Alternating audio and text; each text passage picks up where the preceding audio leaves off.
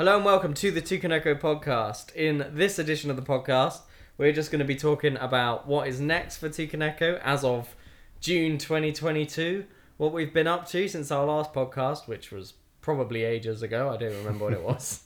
February or something, maybe. I think I did a couple on my own, actually, so I don't know when you were last on the podcast. I don't even remember. Probably one of the... Did we do one when we were in France? Yeah, that might have been it. So it might have been the end of last year, so it's been a little while, so we're going to catch up. You know, we're going to chat about whatever we want to. Yeah. And you're going to listen, so hello. That's great. So how's it going, James? How you doing? It's all good, it's all good. I went on a run today and I'm starting to feel tired by it. So I'll try and keep my spirits up. If I fall asleep, just shout loud and wake me up. What, you training for something? I'm sort of. I just decided that I wanted to... Because I did a half marathon like quite a few years ago. And I just realised that my fitness was like... Because I started running again and realised that my fitness was just way behind where it used to be like 5-6 years ago when I was running more regularly. So I decided that I needed a goal to get myself running more regularly than just kind of making it up as I go along. Because I'd literally just be like, oh, maybe I'll go on a run tomorrow and just not decide even like how long it would be or whatever.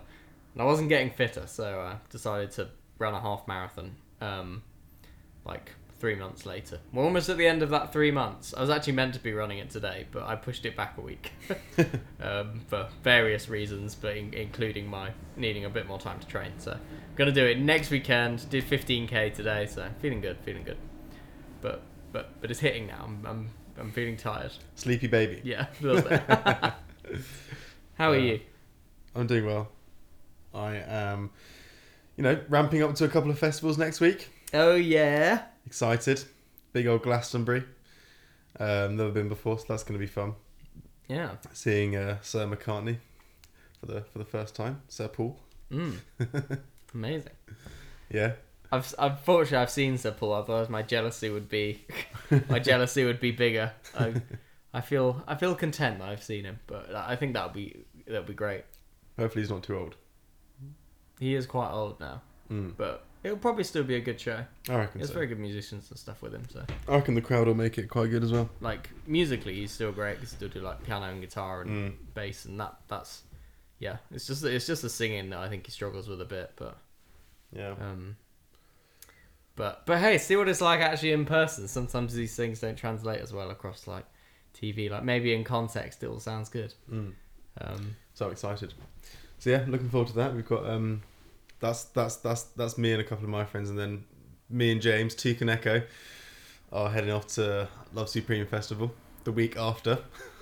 Yeah. It's going to be intense. Yeah. So that is a festival in the south of England, which is like a soul and jazz festival. Yeah. Which is really cool. I went a couple of years ago, and it's one of those ones where you get like a couple of big names on the lineup. Like this year we've got Erykah Badu and Sister Sledge are the ones that I'm keen for on the like headline stage.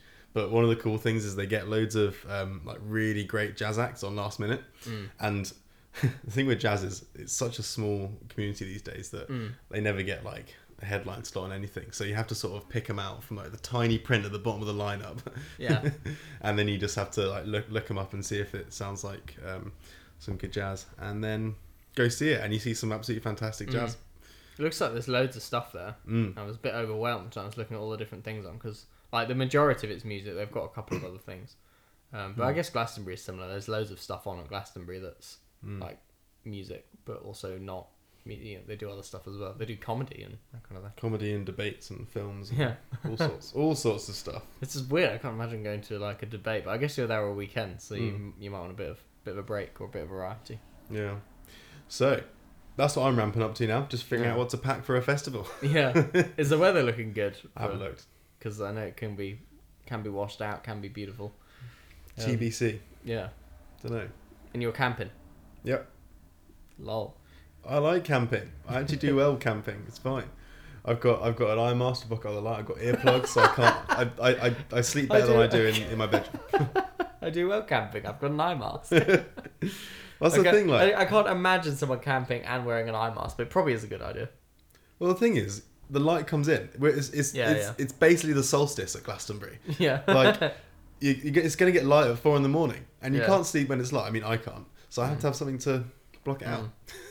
You do wake up a bit earlier camping anyway, but I guess if you're hungover, maybe you don't. Know. It's the light coming into the tent. Yeah.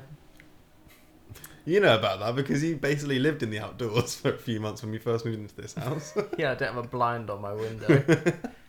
And it was fine in the winter because it got light at like 8:30. Then it got a bit too early for me. And I just like wake up at ridiculous time, like light blazing in. So yeah, got a blind and it was it was actually life changing. I was no longer sleep deprived. That's also, so like with Glastonbury, do you like plan out to the minute like all the stuff you want to see? No. Or are you doing a lot of just see what's there, see how you feel? Yeah, there's probably like 3 acts that I want to see that absolutely must see, and the rest is all up for grabs. So Paul, Black Midi, I think they're going to be great. For those who don't know, they're like a really cool experimental rock band that have popped up in the last couple of years, so I'm going to go see them. And there's also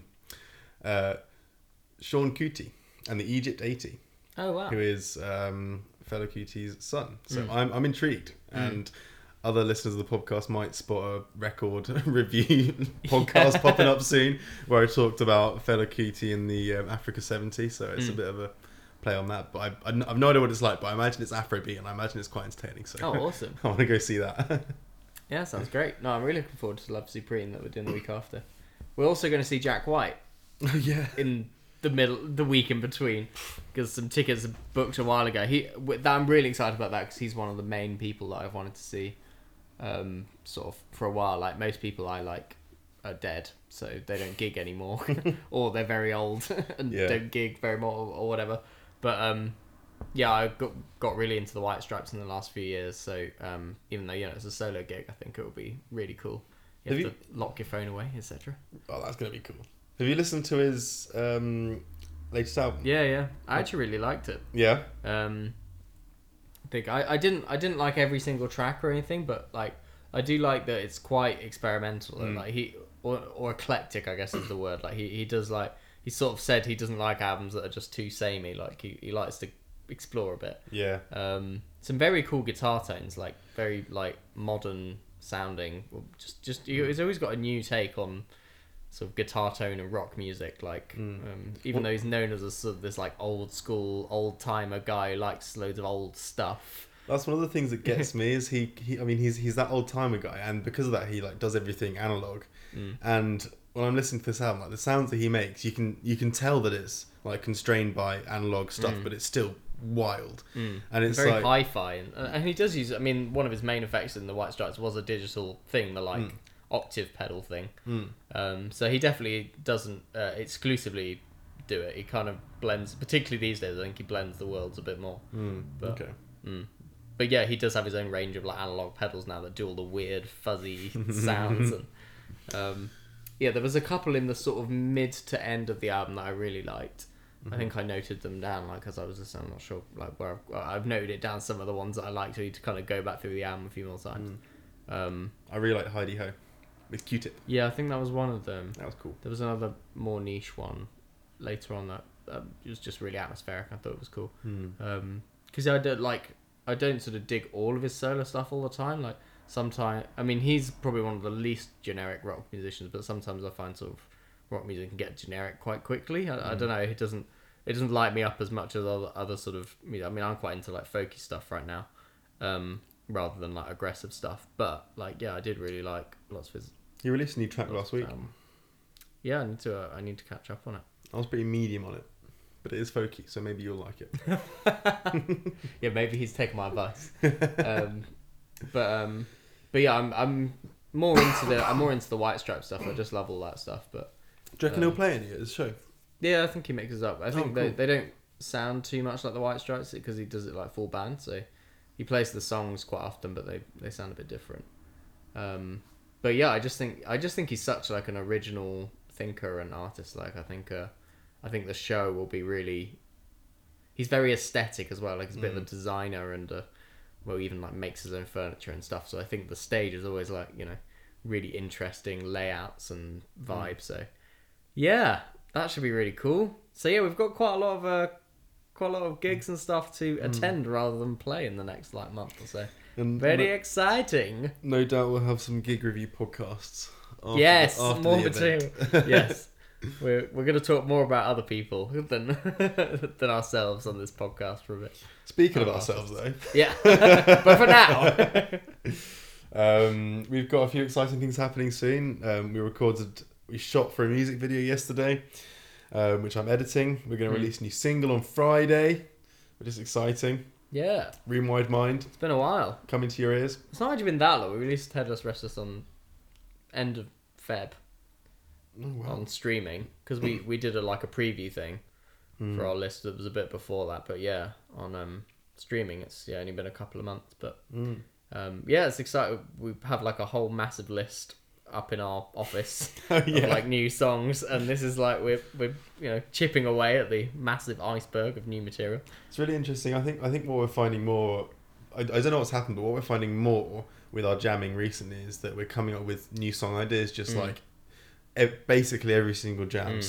There's some new riff or some new drum groove or some sort of combination of the two that inspires us to make a song out of it, which is really interesting. And I think that's a bit of a development actually from 6 months ago, because I don't think that used to happen as frequently. No. Which is interesting. But we practice and jam a lot more sort of in the last 2 years than say we did before that.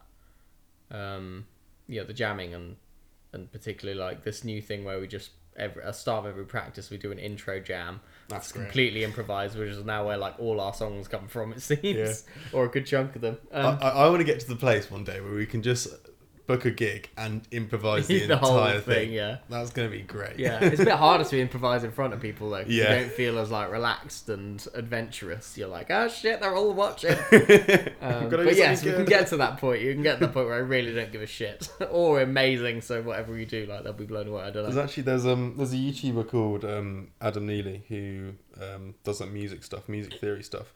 But one of the things that he did with his band was they did an entire tour where they improvised the whole thing, every set. But they're just absolutely ridiculous jazz musicians. So. Yeah.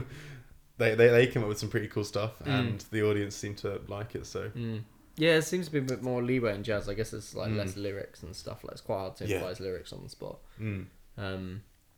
But I still try. It's funny that way of writing. We're talking about improvised lyrics. That way of writing now is a really weird method, but that seems to be one of the main ways that we write songs. It's we do a jam and then I'll start singing random stuff over it that comes to my head, and then I'll almost transcribe it when I get home of the stuff I said off the top of my head, and then kind of form it into a song. So it's very it's very subconscious. A lot of we did a podcast earlier about what Room Wide Mind the song means. I was I don't really know. It's been 6 months. I'll have worked it out. But, I try and put as little filter on it as possible. The writing seems to be more editing than actual coming up with ideas. It's sort of the idea. You just got to get out of the way of the ideas and let them flow. So lots of writing going on. New singles going to come out, and I think we're going to follow it up with. We're definitely going to follow up with 2 more singles because we've got 2 more songs ready to go. But I think we're going to keep doing that and keep the momentum going. But I do listen to the album, and I do really like the album, so the temptation is always there to just go another album. and then we disappear. Yeah, then we go back into the cave for a year. But the temptation is always there because it's very satisfying when it's finished. But yeah. It's really satisfying. Any gigs that we're going to do? People always ask me this. Whenever they're asking how the band's going, it's doing any gigs? I'm should probably basically book some, everything but gigs right now, but yeah. We need to. I think we need to figure out how to get the gig churn going. Because at the moment we book a gig and it's a whole big thing, and it dominates our mental space for a sort of. I guess it takes a lot of promotion. Weeks.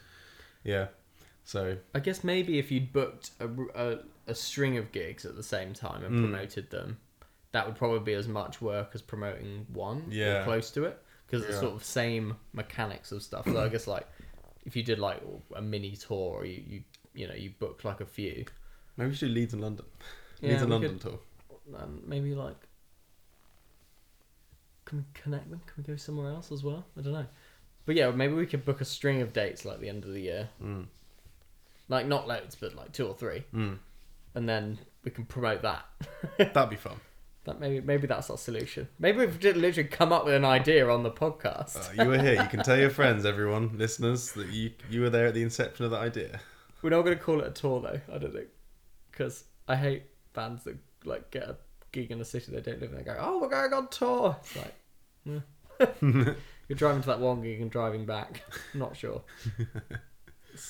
You can't tour these days, or you can, but most people can't tour these days like they used to, because it used to be funded because it's quite expensive. Yeah, bands don't make much money touring these days. Yeah, but ticket prices have gone up as well, so I don't know. Some bands make shitloads of money doing it. It just depends. Yeah, because Frank Turner does, like, he does how many dates a year? Like, really, he's done like 300 or 330 dates a year or something ridiculous out of 365. Like, like, gnarled musician. Wow. I don't know how his voice copes because he has quite like gravelly sort of singing. It's like, yeah. Don't know how it doesn't burn out, but he's a master of gravelly folk singing. That's wild. Right, James. Anything else to cover off? No, that is the latest with Toucan Echo. We're going to lots of festivals and gigs, so we're just not working as hard over summer. We're taking a bit of a chill pill, you know. But we are releasing new music. We're now going to book a string of gigs. We've decided. We might book. I think another one in London would be a good shout. I think obviously another one in Leeds. Even if we just did some of the open mic nights or something. Because we do play quite a lot. It's just not publicised. Yeah. We play a lot of casual sort of open mic nights where we turn up and play a song, or we go to jam nights where we jam with other musicians and stuff. So we play on stage all the time. But yeah, a formal Toucan Echo gig is quite an undertaking. So yeah, there'll be more singles to come. Headless Restless is still out. That was over a year's work, so go listen to that. But yeah, good too. That's where we're at. Say hey if you listen to the podcast. We're doing a little bit of an experiment where we're recording sort of a batch of a few podcasts in a slightly shorter form.